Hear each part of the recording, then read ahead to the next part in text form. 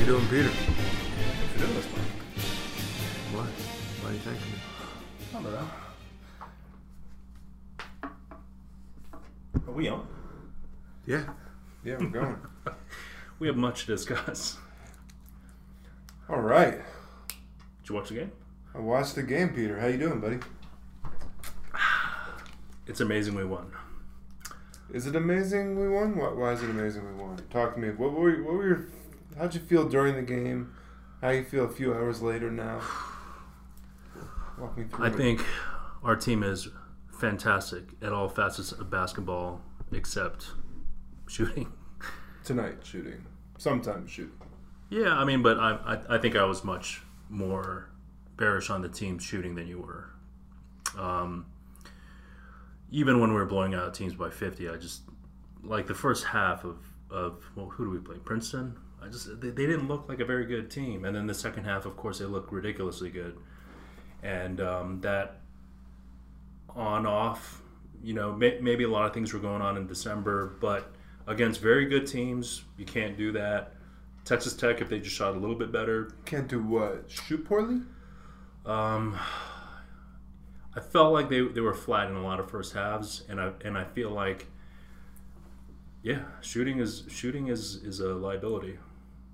Yeah, I mean, even the best shooting. I'm not saying we're the best shooting team, but even our defense, the best Wow. shooting teams. Wow. Even the best shooting teams have cold nights. Yeah, of course. Of course, we're not the best shooting team. Okay. I think we're a pretty good shooting Let me team. just call a timeout immediately. Yeah. I want to say in the last 5 games, we've started off like 0-10, 0-7, and 0-14 shooting threes. So it's not a, every once every 3 weeks we're going to have an off shooting night. I think this is a trend. I guess I don't know the stats. Do you know what we're shooting from three as a team? Yeah, like 32%. Is that what it is? Yeah. It's not that great. It's not incredibly awful, but that's actually pretty bad. Also, at halftime, I was like, RJ Barrett is going to shoot us out of some games a lot this year. That guy has the biggest green light I've ever seen.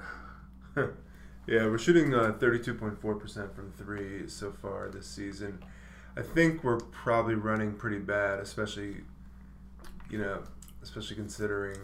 I mean, come on, when Zion winds up to take a three, well, let me just ask. It's going to be not great. Well, let me ask you. And go ahead. RJ Barrett shooting 32% from three Yeah. so far. Do you expect that to improve or get worse over the season, or stay the same? What's he shooting from the free throw line? Like 65, 64, 65. 65. Do you think he's performing at, above, or below his expectation from three? Just give me a quick answer. I think it's pretty close. All right. Zion shooting 16% from three. Is he gonna? I want him to stop shooting threes. That's what I want. Well, is he shooting below expectation? He's sort of like Draymond Green. They should just completely play off him and just bait him to shoot threes. Cam Reddish is shooting 35%. He can have the green light. Okay. Trey Jones shooting 31.8%. I don't love it when he shoots threes. It seems to me that all of these guys are going to regress to the mean a little bit, and that's going to bring their averages up. I think they're better shooters overall than they've shown. But your point's not wrong. What is your optimism based on? Just the way their shot mechanics look, from the sample I've seen. The 3 threes that Zion has made has looked beautiful. Yeah, and he airballed one tonight. Yeah. I mean, that's fine. I don't want to get too stuck on the shooting, but we shot very, very poorly Every other tonight. facet of basketball, they are like an A+. I don't know that they're an A+ in every facet of basketball, but we are very, very talented all around. Cam Reddish is really struggling.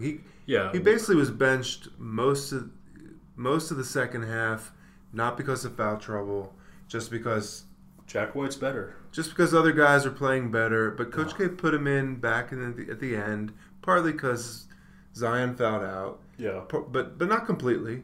He got looks, he got usage towards the end, and he actually made a few good plays.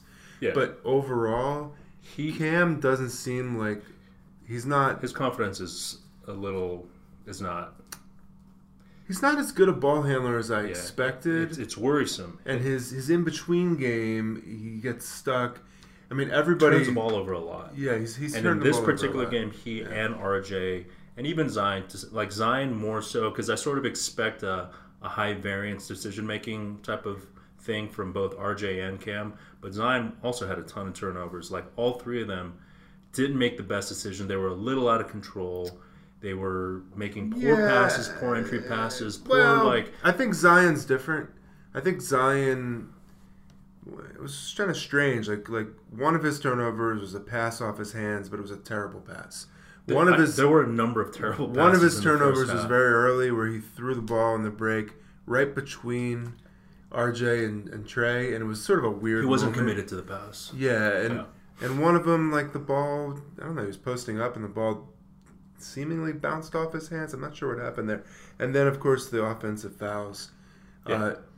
You know, and I thought Zion's offensive fouls were the least of the I don't mind good it at all. calls. Yeah, I mean, probably two of them could have been taken away. Yeah, but like poor calls. RJ and Cam, they were guilty of those offensive fouls each time. Yeah, I thought they were good calls. I didn't think like the refs were doing anything wrong. They actually called it pretty consistently on both ends. Yeah. We clearly made an adjustment in the second half. RJ made an adjustment to pull up a little earlier. Yeah, and attack the basket instead of hoisting threes. Yes, that and he was probably told attack the basket. Yeah, but in terms of shooting us out of the game, I'm good with RJ taking good shots as often as he wants. I mean, I don't love the threes early in the shot clock when we could probably find a better opportunity and then settle for that shot. Cam as well, same kind of thing. Right. Because they can kind of get their shot off whenever. Yeah. But RJ, you know, it flashes back to the Gonzaga game in a high pressure game where like he clearly wants to be the guy, right? He's going to take the most shots and he's the leader. It's not that he wants to be. He is the guy. He is the guy. He is the guy. No one else is shooting a lot. It's him. Well, I've noticed in both games, in this game I noticed more because I was looking for it, that he just missed opportunities to kick mid-drive before trying to power through a double team. Yeah. There were clear opportunities. If he hit pause like I did 5 or 6 times during the game, you would have seen the pass. And a lot of open corner threes. Yes, correct. One guy did that late in the game. Cam Reddish penetrated, drew the defense, kicked out to Jack White for a wide open three. I just wish and Zion I wish RJ would do that because he draws so much attention. I mean, he's literally fighting through a double triple team when he should be able to visualize how things are going to open up. 22 shots, 1 assist. It's an issue. It's an issue.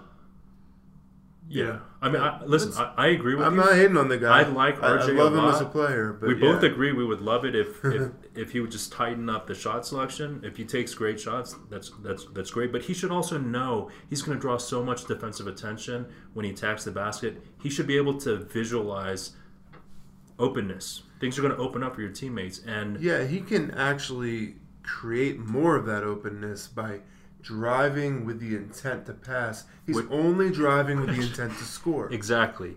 I don't think he ever has the intent to drive and weigh his options. I don't think that's a thought in his head. He's never. He's just relentless. He's a relentless scorer. That's probably But he's going to need eventually. He will learn, of course, in the NBA. But I'd love for him to learn sooner than that while he's at Duke to utilize that. Yeah, utilize that unique ability to penetrate in order to create offense for others, not just himself. And I think we're going to see it, but we didn't see it tonight. And I wish we had a little bit. Zion actually had a late game drive before he fouled out, where he did kick it out to Alex O'Connell, and O'Connell made a quick pass over to Jack White in the corner. Yeah. I thought that was one of the classiest possessions that we had in terms of team ball movement. Okay. And it came off of that same kind of instinct. Zion obviously had it in mind if he's going to get the double to look out for teammates. I thought Zion actually played a great game. I feel like Zion can actually see offensive plays develop as they happen. No, not only as it happens, but before. right? Right. I feel like RJ not only gets tunnel vision in terms of I'm going to attack and I'm going to finish off this play, but I still stick to what I said last time. I feel like he really only wants to pass to other 5-star guys. You know, like I feel like he views 4-star guys as a little bit below. Like they shouldn't get the ball. I mean, you laugh, but if you watch him play, he will not even look at a wide open 4-star guy. He looks for Cam. He looks for Cam. He looks for Zion. He looks for Trey. That's it. Yeah, I agree with that. That seems to be the case, but I imagine that I'm hoping that will change as well. Yeah. How about Trey Jones? Okay. Who are the guys on this team that you love? Obviously, Trey. I love Trey and Zion as players. Yes. I love their spirit, their competitiveness. I love RJ Barrett's fire and his relentlessness as well. Yeah. And, I love Jack White. I mean, the way he's playing, it's incredible. Those are the 3 guys I love on this squad. A lot of the other guys I like a lot, but Trey Jones, Zion Williamson, and Jack White. Trey, first of all, in the first 2 months of the season, I thought it was just Coach K with his typical coach speak, comparing Trey Jones to Wojo, Tommy Amaker, Chris Duhon, that kind of on-ball ball pressure. And we just heard him in the post-game press conference, which opened up the pod today, compare him directly to Chris Duhon's on-the-ball defense, Wojo, Hurley, the best, Amaker. Yeah. Amaker is probably the best. Before my time. Yeah. But he I didn't realize this at first. He but tore up. Yeah. He tore up that little good fifth-year senior guard. It was actually sort of ridiculous what he did to him. Yeah, he had him just like completely out of sorts.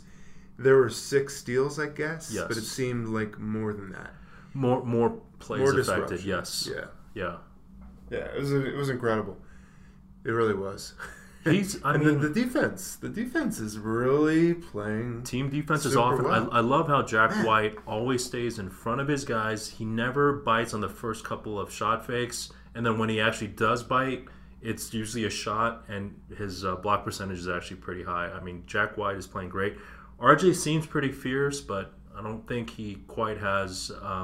He's missing rotations on defense, and he's sometimes in a position to help at the basket and doesn't think that's his job perhaps, but he could do a little better. He does compete on the perimeter with guys. Yeah. It's not like guys are beating RJ off the dribble. Yeah. But as a team defender, as a help defender, I don't know that he's like a big weak link, but he's a small weak link in terms of being willing and able to step up. Yeah. But how does he have any energy left, given how many shots he takes? We got so many guys. And he plays every minute, by the way. Yeah. How about Zion on the defensive boards? How about... And blocking. I mean, our guys are blocking shots. Yeah. Our guys are stealing passes. We're contesting. I mean, we didn't shoot great. Texas Tech didn't shoot great. Played a really active defensive game. Really... Javin DeLaury is going to establish a record for field goal percentage. Because he only dunks? It's like 82%.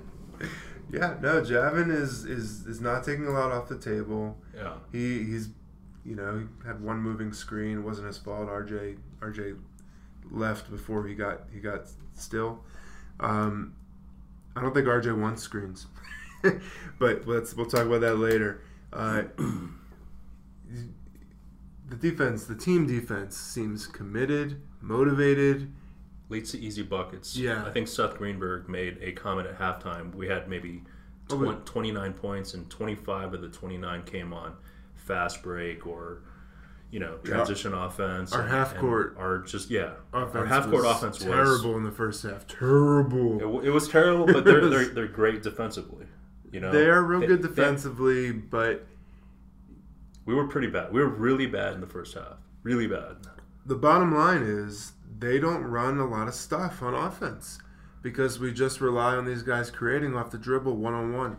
Trey Jones, RJ, Zion. I mean, we run clever spacing to free up the court for them to do that. Yeah. But I don't understand why Zion isn't running pick and rolls and isn't screening and cutting, screening and diving.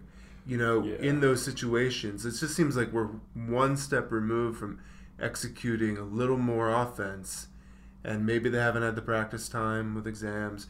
I really would like to see some wrinkles thrown in. Jack White, Delorier, Bolden, they're screening.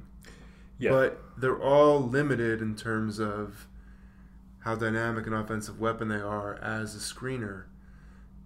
I mean, Zion's a freaking brick house, so he should be a very effective screener. And he gets to the basket in 2 steps from anywhere on the court, anywhere on the offensive side of the court. Yeah. So I would love to see it.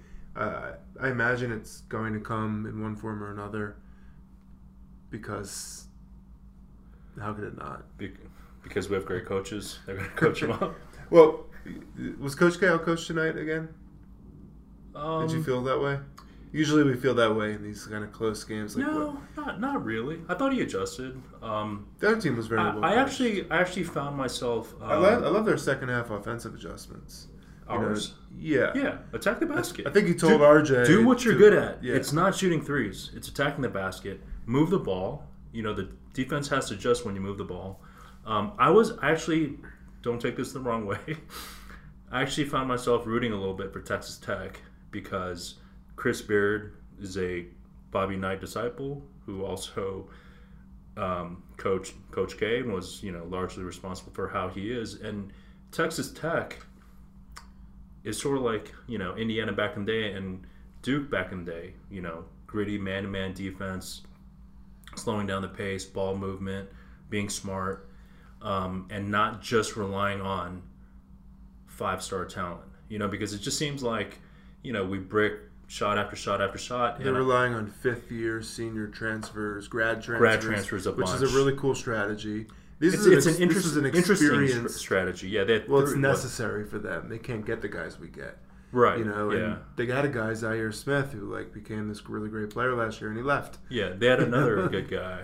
I want to say Golden State probably drafted him. Yeah, I don't remember. Yeah. But they had a very good team last year. They lost a bunch. Yeah. They're back. They reloaded with these transfer players, and I think it's very clever. I really enjoyed watching them play basketball. I thought they played really well as a team. They played great. We beat a very good team tonight. Yeah, their strategy going in was to rely on their defense, slow down the game, try to reduce the number of possessions, and maybe you get lucky. Maybe Duke has a poor shooting night. Well, they clearly were coached. They probably generally take charges, but they clearly were coached on the tendencies of our biggest ball handlers, especially RJ. Yeah. And they played it really well. Yeah. They played help defense well, and I was impressed by them. I wasn't rooting for them. I don't know what you're talking about. I mean, I always sort of root for a close game or an interesting game a little bit. We are the evil empire. They're the little engine that could. Yeah, and also it's probably I recently watched the Bobby Knight 30 for 30. If you haven't watched it, it's an excellent watch. And then just seeing all the Bobby Knight connections. What do you want me to say? I had a little tiny piece of me rooting for Chris Beard and Texas Tech. I was happy for them. They played well. They represented well. But I don't know what you're talking about. Zion. Yes.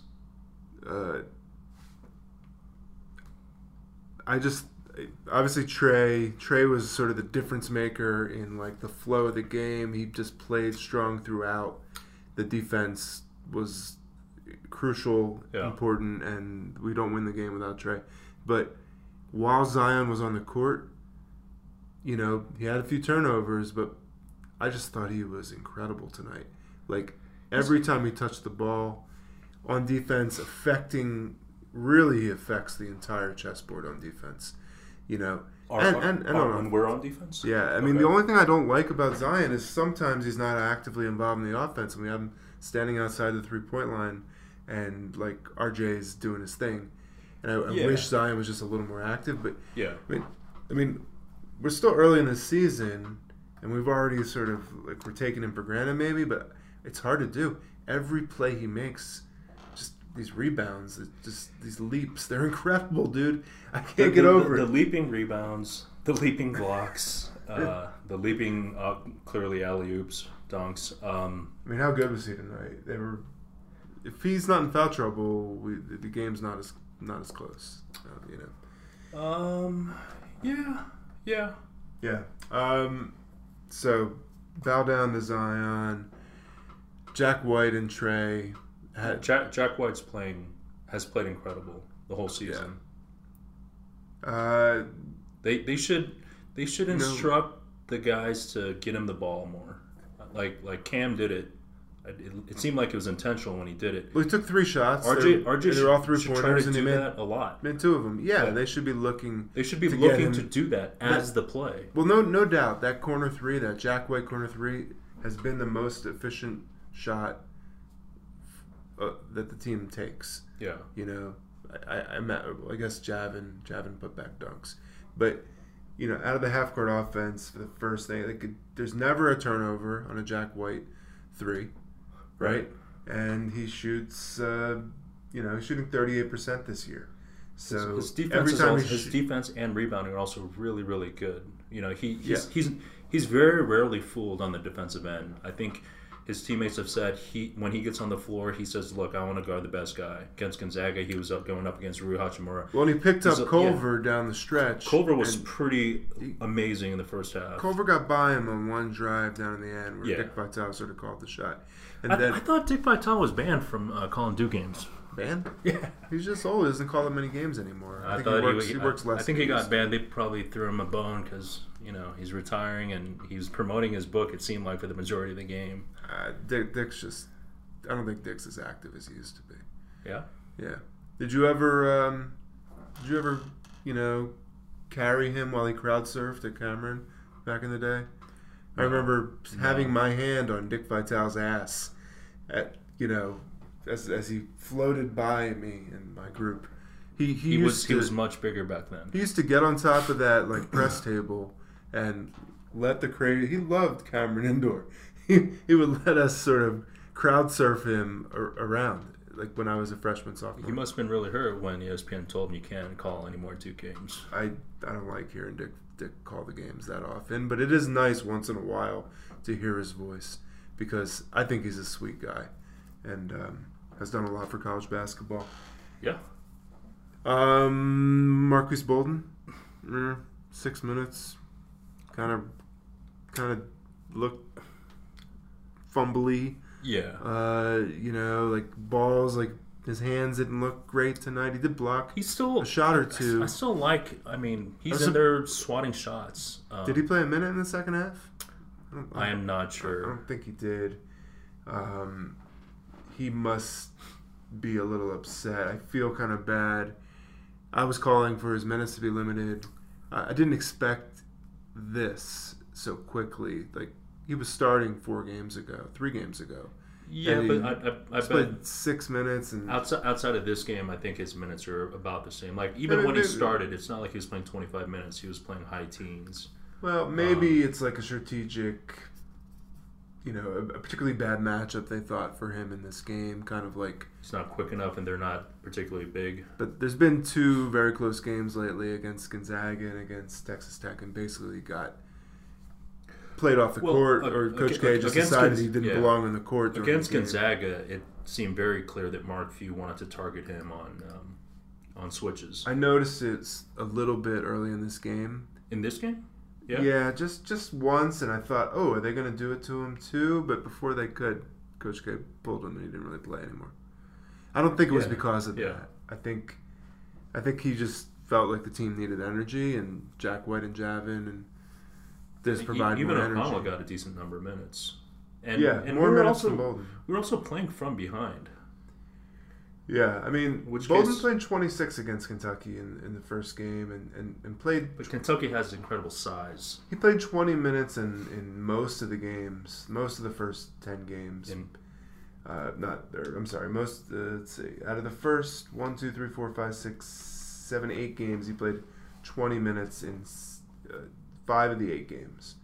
And since then, he's played 12, 12, 15, and 6. So... his role has been reduced. He's coming off the bench. We talked about this last time. He's just not a great fit for a squad that has trouble shooting from the outside. He's not a plus on a team that can't shoot. Yeah. That has trouble shooting. But really good win. Really good win. I mean, I thought it was pretty fantastic. A lot of gut checks in that game. We were down 6-8 points for good stretches of that second half. I felt like Trey at certain moments said, I'm going to help this team. I'm going to carry the team. I thought RJ at a certain point in the second half said, I'm going to carry the team. And they brought us back. Like RJ made winning plays down the stretch. There were multiple danger moments in the second half where they could extend to like a double-digit deficit. And the way we were shooting the ball, I wouldn't have loved our chances. But each time one of these two guys really stepped up and, led the way. Yeah, it was good. It was a good learning experience. I feel like for the squad. Apparently, the atmosphere at Madison Square Garden was incredible. There were a lot of celebrities, a lot of pro athletes out there. I didn't expect so many Texas Tech fans. Yeah, I wouldn't have guessed that either. I mean, when they panned out to the audience, saw mostly red. There was chants. You could hear the chants during the game. Yeah, we did eventually hear "Let's Go Duke." Yeah, it was a good experience. Just like Maui, I'm glad they're getting these reps. I'm glad they're experiencing pressure. I'm glad things aren't always going perfectly well. But I'm also glad we won the game. I don't want to lose any more games. I want these guys to win every game. Unlike you. This team's going to lose a decent number of games. Yeah, we probably are going to lose a few times. North Carolina beat Gonzaga.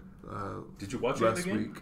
I watched a little bit. Their point guard is awesome. They look really good. Kobe White looks awesome, and their 5-star guy who's Nasir Little actually didn't play one. He doesn't start, yeah, and he doesn't get more than 20 minutes. Roy Williams insane for not starting him. They're going to start him in a few weeks, I'm sure. I don't think I mean, he has a very good starting lineup. Hey, listen, I hope he only plays 15 minutes against Roy us. Williams has established in the past, like Ed Davis and Marvin Williams, like these 5-star guys.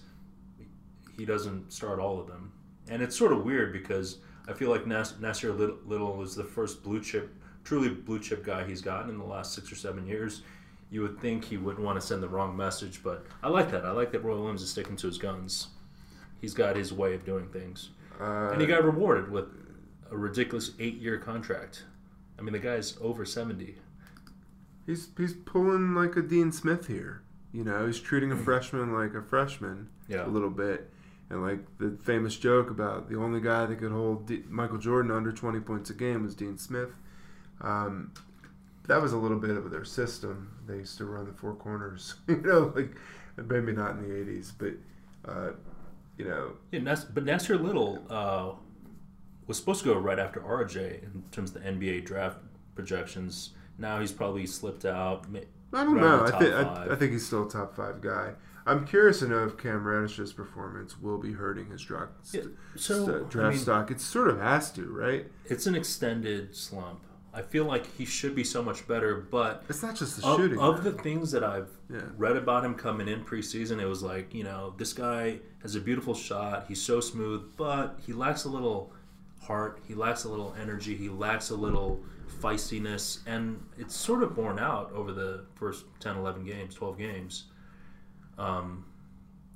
He should play so much better. He's been a pretty, like all things considered, he's been like a relatively ineffective player on the offensive end, except for sometimes when he's hot from 3.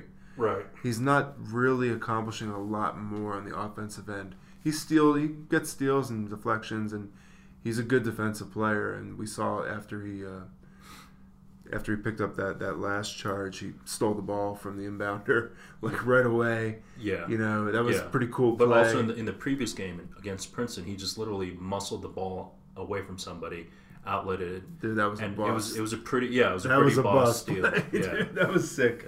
Yeah. He definitely has the physical capability of So look, if you're 6'8", 7'2" wingspan with a great three-point stroke. And a lot of, but he was supposed to be this highly versatile Swiss Army knife, and hasn't. I mean, he's clearly not lived up to expectations so far. I want to think back to like Brandon Ingram struggled a little bit heading into this stretch of. I'd love to compare him to Brandon Ingram, but Brandon Ingram, even when he wasn't shooting well, was sort of a baller on offense, like a team, like he had an understanding of the game on offense that was advanced, even when he was missing shots. Okay. Cam seems like it may just he's like a little lost in the shuffle. Yeah, maybe it's small sample size. And then he presses a little bit when he does have the ball.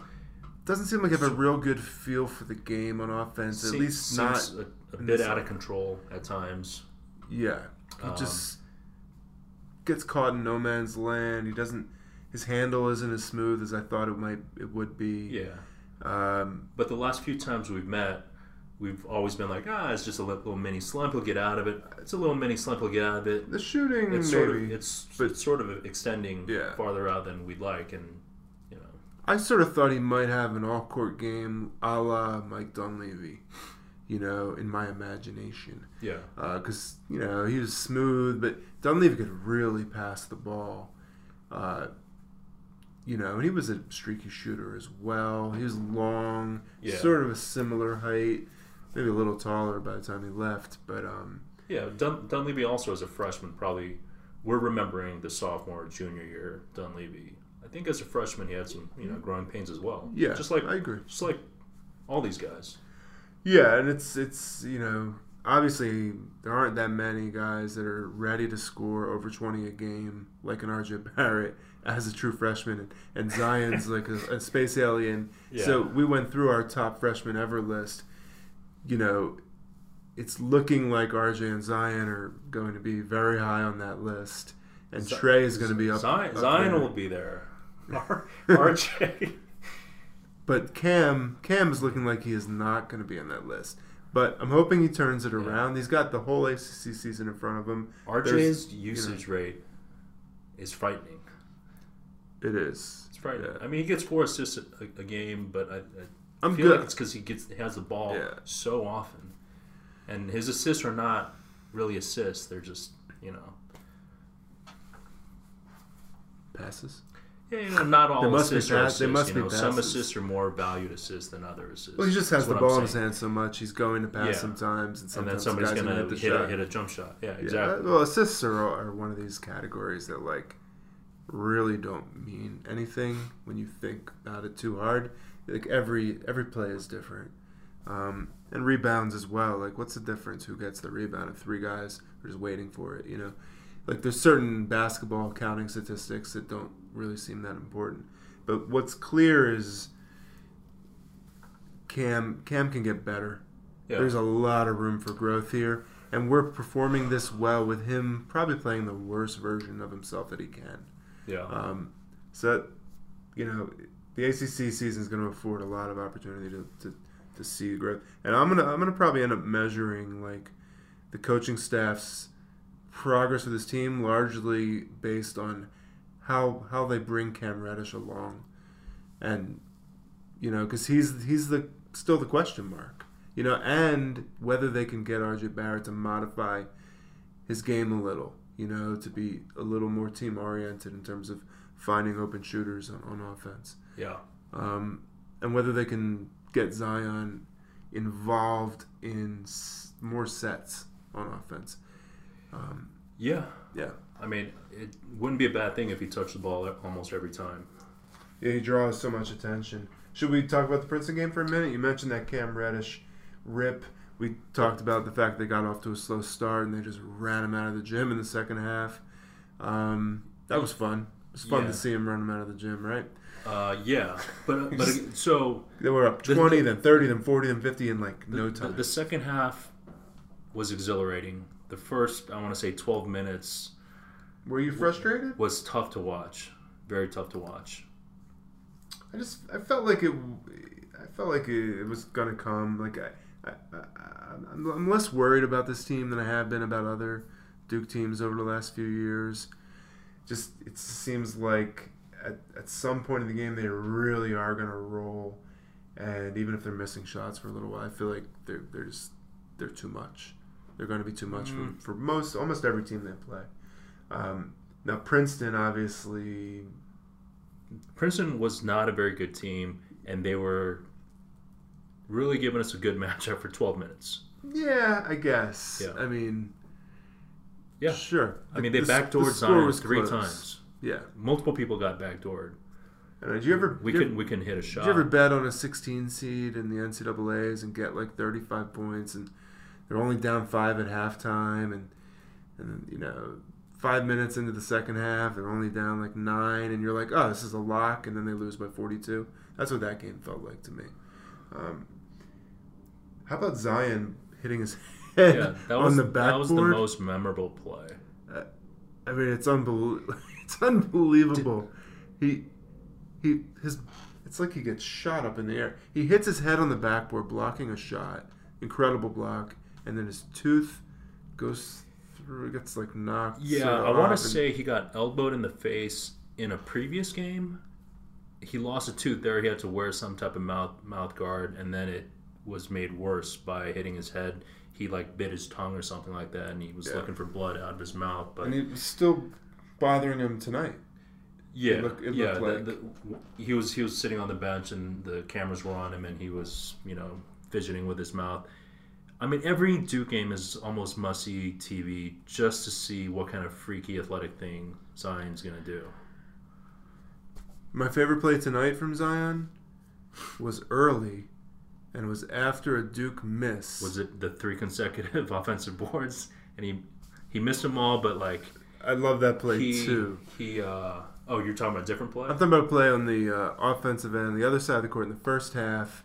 Somebody just missed a shot. Zion wasn't in position for the rebound, and like the play was over. Yeah. And then he just somehow got over there and like swiped the ball, and they called it for Duke. They called it Duke ball at first, and they reversed the call after they conferred.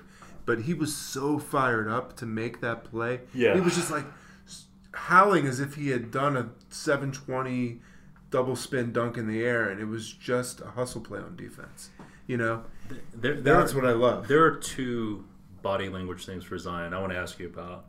One is when he does stuff like that on a dead ball situation, like he sort of struts around like he's a predator hunting his prey. Like he has that type of mindset where he's just like, he's got a certain strut to his walk where it looks like he's just a complete predator.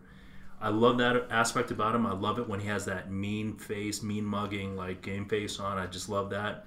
Well, it's great because it's mixed with a smile in the next moment, and he's just got this zest for basketball, and it's infectious. The other guys must feel it. Like even if you're playing against him, it's that kind of like. Yeah, I mean, they all love playing with him for obvious reasons. Yeah. I do remember he was on the free throw line, and he was like, he smiled at someone in the crowd, and he waved, and then he sank the free throw. He was great from the free throw line. The second body language thing about him is I love when he does some off-the-charts athletic play, and then he just makes it so nonchalant like it's nothing. Like it's either some chase down block or some amazing alley-oop, and then it's a dead ball situation, and he reacts as if he didn't do anything at all. Those are 2 things that I love to see every game. I loved it tonight when he fouled out. Yeah. He didn't throw a tantrum, even though it was, he probably couldn't tell. Questionable call. He probably couldn't tell because he's a little out of control. It looked like a charge in real time when they slowed it down. Yeah. It was like, I don't know. When he makes the basket, it was a super athletic play. He was fired up that he had made it. He was disappointed when it was called the other way, but he didn't throw a tantrum. Yeah. He didn't argue with the refs. He went and sat down, and then he just rooted his teammates on, like not half-heartedly, full-heartedly. Everything about him is competing and winning. Did you see him after the game with Jack White? They did this little kind of like routine. He was like just so psyched for how Jack White played on defense. Yeah, down the last 2 minutes because Jack White was pretty locked down. I mean, I just love to see Zion and him bond over that. Yeah, and just he wasn't down at all. He didn't get down on himself one bit for fouling out. Yeah, it was great. He's got to be the ultimate teammate. Also, when the camera pans to the bench, Cam Reddish is still pretty engaged as well, cheering on his teammates. But he's been sitting a decent amount in stretch time, second half. I don't know if that continues, if his upbeat personality will continue. But these guys seem to all love each other and really be pulling for each other and being happy for each other. Yeah, it's really refreshing. Cam only played 20 minutes tonight, but he hasn't been playing like 30, 35 every game. So I think he knows that he's going to be fine. He seems to have some self-assuredness. Yeah, he came back into the game and wanted the ball. He made some plays. Actually, that 3 he hit, I thought they were going to call another charge on RJ. It would have been a bullshit call, but yeah. Coach K said something ridiculous about how he was happy for Cam overcoming adversity, hitting this 3. It's better for him than if he, quote unquote, had a good game and scored 20 points. It was a good moment for him, for sure. And it wasn't just that play. Yeah. He made another play before that steal that was... Yeah, he's doing other things besides scoring, but he's supposed to be the best three-point shooter on the team. And he's supposed to be getting the most looks.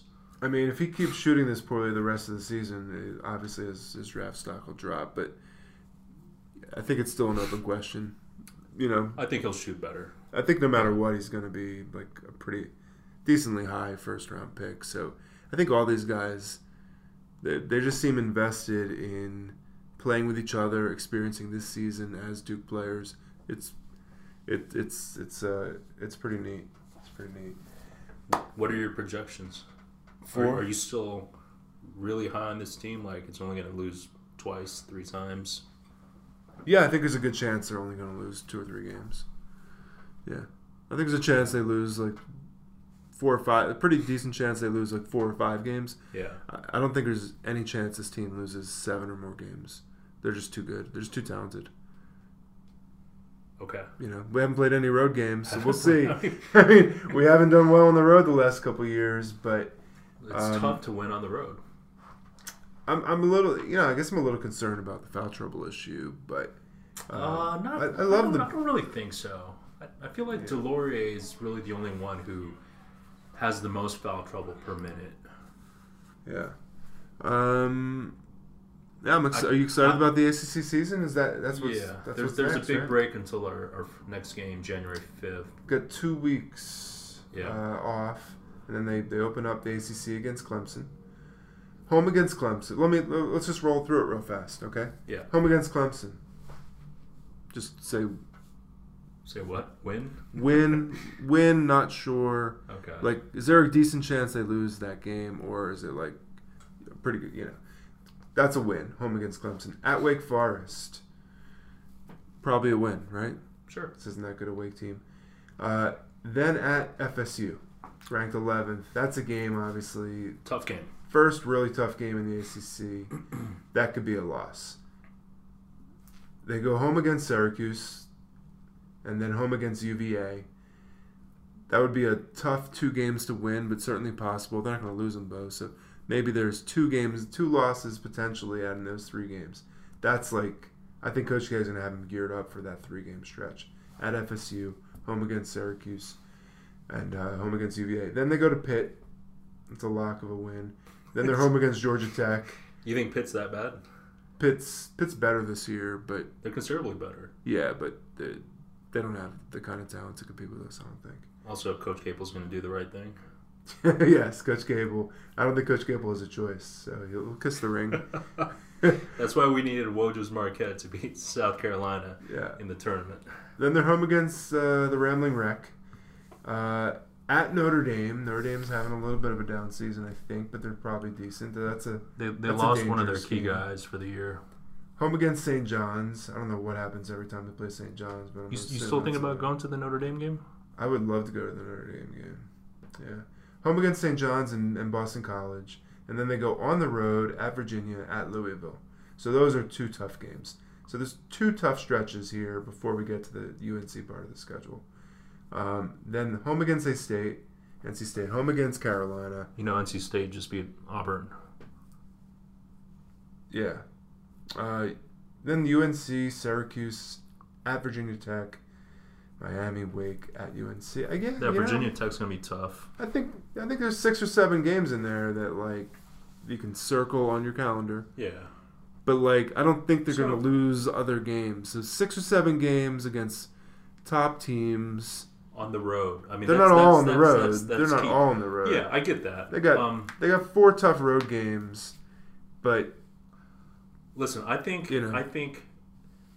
I'm actually very, very curious to see what the ceiling is for this squad. But I just think it's too early. I mean, Dick Vitale in the first half, he's comparing this team with an 0-1 Duke team that was a quote-unquote all-time great team. I just don't like talking like that just yet because even though we've played and beaten 4 top 15 squads or top 25 squads, we still haven't gone on the road. We still struggle shooting.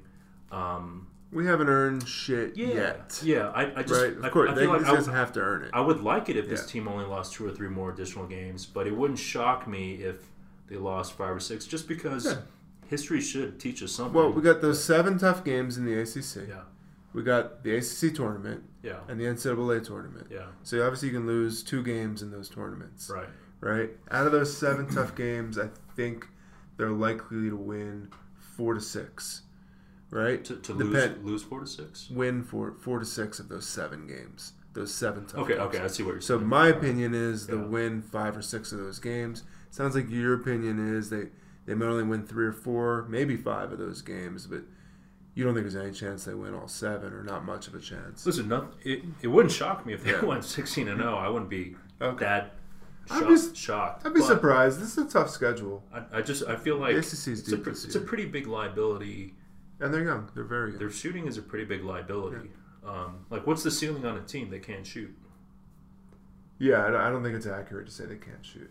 But, the 08 Memphis squad. Remember Derrick Rose, Chris Douglas Roberts, Joey Dorsey. Great team, but they couldn't shoot, and they couldn't shoot from the free throw line, and it cost them. Come on, man. If they hit like 1 extra free throw, they win the national championship. But that's the whole point. That was their Achilles heel the whole season, and they would just consistently miss free throws down the stretch. And then John Calipari blamed God after the game. God didn't want us to win the national championship. This guy's great.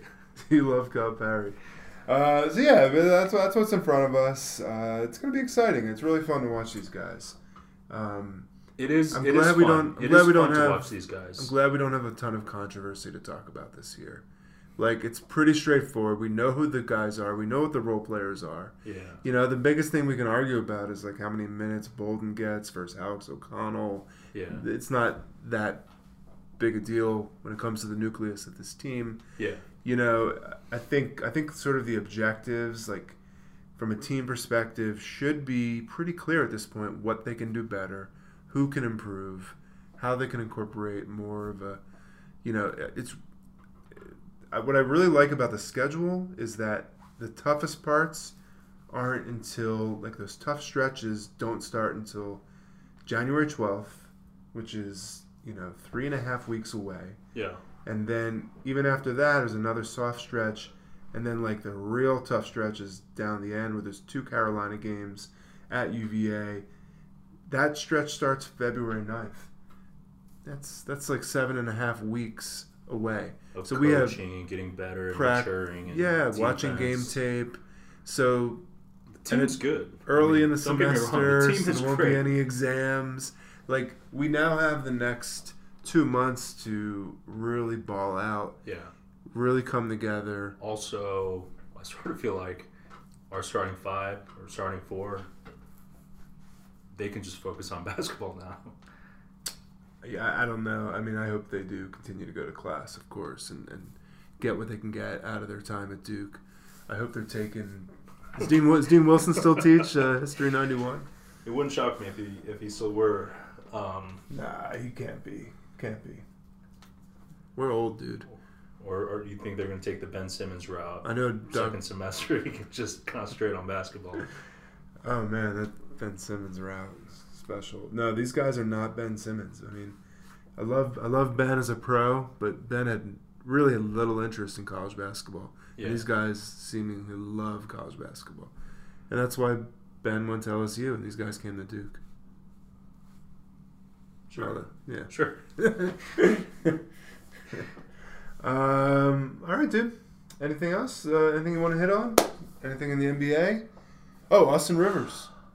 Yeah, is he just unwanted? Austin Rivers gets, for those who don't know, Austin signed sort of a decent medium contract with the Wizards in the offseason. They signed him to a contract? I thought they just traded for him and he was playing out his contract that his dad gave him. Oh, is that what happened? I guess I should know before I broadcast about it, right? That makes sense. Did the Clippers trade him?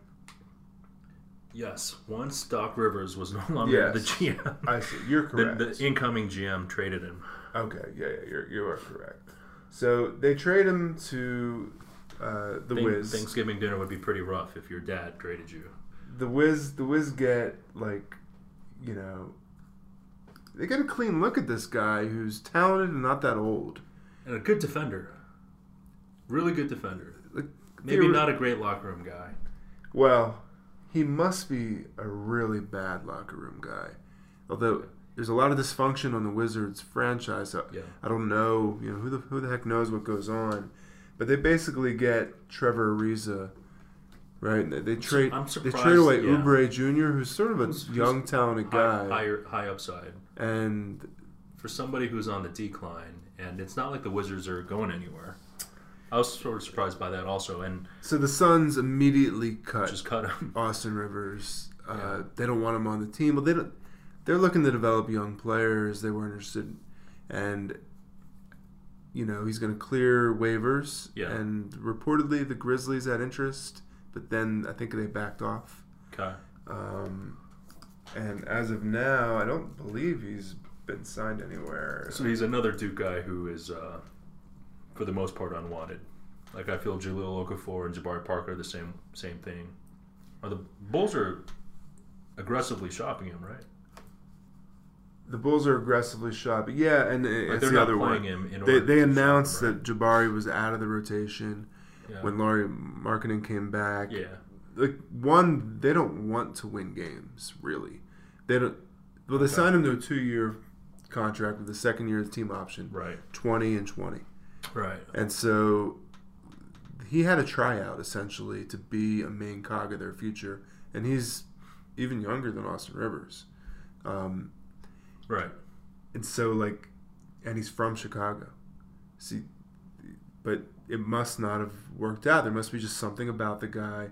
He's on record as saying something about defense. Yeah, he doesn't play defense. The coach obviously doesn't envision him as... They know they're cutting him. His knees might also be... Yeah, they know they're cutting him. Yeah. Because they're not going to give him that much money because he's not a good enough two-way player. Right. And I think the knee has become a big problem. They're saying he has no lateral movement. He can just sort of run back and forth, and obviously he can still get up and dunk. Yeah. And he can score because he's scoring. His efficiency is not that bad, but right. But both of these guys should be better, more valuable NBA players than it's turning out that they are. I think Austin Rivers is going to get. I mean, I think he is valuable. I mean, he should not be just sitting out there. He's going to get a look somewhere. He's probably figuring out what to do. There's probably multiple teams that have interest in him. Good defender, long, maybe has still a poor shot selector. I mean, I haven't seen him play live. I mean, I would imagine it must be the case that he's just not good for teams. Teams don't think... There were a ton of LA Clippers who came out and just completely trashed him. Yeah. Yeah, it's just... I mean, I don't know. He must not be the best teammate. He must sort of feel like a ball hog. Yeah. And a little bit of a showboat. But he's like... I mean... We're spending a decent amount of time on him. He's like an honorary Dookie, right? He's not. You consider him to be? Of course, he was a big recruit for us. He won us a Carolina game. He was our best player 1 year. I have one other NBA question for you. I am seeing that Luke Kennard is consistently starting. So was it just an injury thing when the year started and he was getting no run, and then he's healthy now and now they're starting him, or what's going on? Kennard has played well, so I think he's earned some minutes. Yeah. And then I think also Detroit I think they had somebody else that got injured. Okay, so it's just an opportunity thing.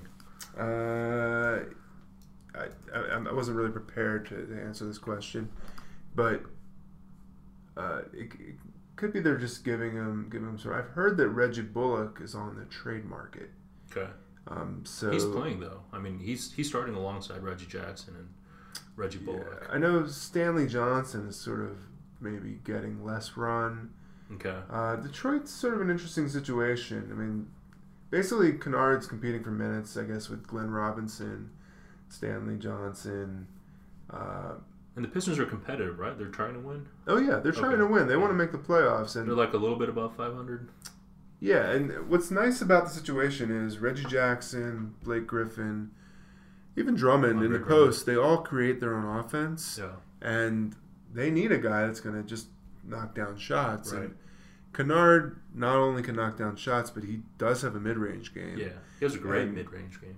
And, maybe we're going to see him surge and do it. The issue is defense, but, it'll be interesting to see what happens. We'll keep an eye on it. Okay. He's got a shot. It looks like he's got a live chance at becoming a decent NBA player. But we don't know. Maybe he's just sort of having a good week or two. Like, a lot of times in the NBA, guys get looks because they want to know. Yeah. They want to know, how he meshes with the other guys. So maybe they'll give him a run for a month. And then maybe score some points, but they'll decide he actually isn't good for their, like, sort of net rating, the way, how he actually impacts the team on the court. Sure. On defense, right? And they might decide to go a different way, or maybe he ends up sticking there. It's just hard to say. Yeah. There's a lot of situational in the NBA, and it's his second year. No. It's third. Yeah, it's his second year. No. Isn't it still second year? 17. Yeah, maybe. Yeah, I mean he had last year. He did have an injury. Last year he scored 7 points a game and he played 20 minutes. This year he's playing 20 minutes a game so far. He started a bunch of games lately, so yeah, maybe they got something in him. Maybe they're going to really... Let's see, Frank Jackson's getting similar minutes, 15, 20 minutes. Frank Jackson's become a rotation player in New Orleans. Okafor is just totally buried on the bench. Yeah. Sad to see. It's sad. Parker and Rivers... It just seems like more and more the NBA is rewarding defense and not offense.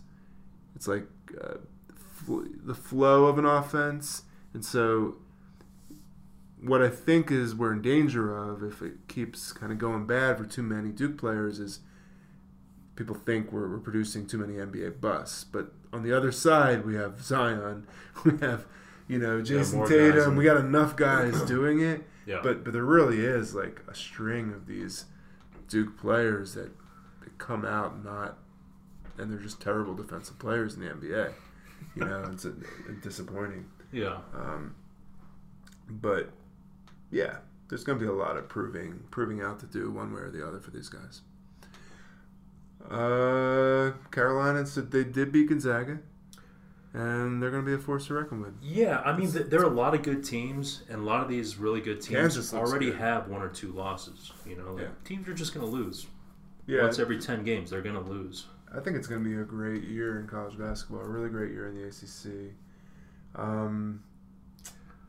This team's fun. It's really fun. I really enjoy watching, really enjoy rooting for them. Yeah. What do you got planned for the holidays, Pete? Doing anything? California? What's in California? What are we doing there? Cryptic meeting. Cryptic meeting? It's nothing. It's nothing. You going to play? It's a combination of both. A few things. Okay. Private. Say no more. Say no more. We'll save it for a future episode where we get into your private life. That'll be a great episode. Yeah, I'm staying in town. I'm staying in town for the holidays, and just gonna have some quiet time at home. Guess I have to watch NBA basketball. No Duke games. It's a long time. I'm actually not looking forward to this 2-week stretch of no Duke basketball. Yeah, I guess we won't pod unless you want to do something. We could throw in one of these special pods about our all-time whatever. Lists. Yeah, we could do a list. You're actually going to come up with a list but once the season starts, we're going to be doing it, every week for sure. A lot of games to talk about. Yeah. And then Final Four, NCAA championship, the whole works. Like our chances? I love our chances. I get the sense you think it's a given we're going to get there. It's never a given. It's a lot of luck. A lot of short run luck in these games. You see it with the shooting. Like in the NBA, it's best out of 7. In the tournament, it's one and done. Yeah. So, like I was saying, when we opened up the podcast, I was going to make the point that, and you rightly corrected me, we are not that great at shooting a team so far, right? Right. And that's probably who we are. We're not going to shoot 38% from 3. We're going to, best case is probably 35, 36% as a team, right? Yeah. Right now we're shooting 32.5. But, so it's not like that. But the Rockets were one of the best shooting team in the NBA, one of the best shooting teams in the NBA last year. Yeah. And in, Game 7 against the Warriors, they basically have a historically poor shooting performance from 3. Do you remember that game? Yeah. What were they like? Man, they missed like horrific. 22 straight. Yeah. And these are good NBA shooters. So even if you're a good shooting team, you can always just go ice cold. Yeah. But we can actually change the strategy. Just take it to the basket. Create in other ways. Yeah. I was actually, when we went over 14, I was happy with the shots were decent. 5 right? or 6 of them. I thought the shots were decent. They were a little early in the shot clock, but yeah. Dick Vitale's like, "Hey, abandon the 3." That's fine. I guess it's just because it wasn't an isolated incident. It just seems like we start off a lot of games very poorly from 3, and then we go back to what we're good at, which is attacking the basket, and that sets things up. This team's really good at a lot of things. It's just minus one very important thing. Okay. Well, I guess that'll do it. Probably our last podcast for the year. So thanks everybody for sticking with us and listening. And happy holidays. Happy holidays. Be with family if you can. It's important. Be generous if you can. Give to charity if you can, if you're able. There's a lot of people out there that are less fortunate than us, and I'm just really grateful that have you in my life, Peter, running this podcast. It's a good ending. It's a strong ending. All right. Go Duke, and happy holidays. See you guys.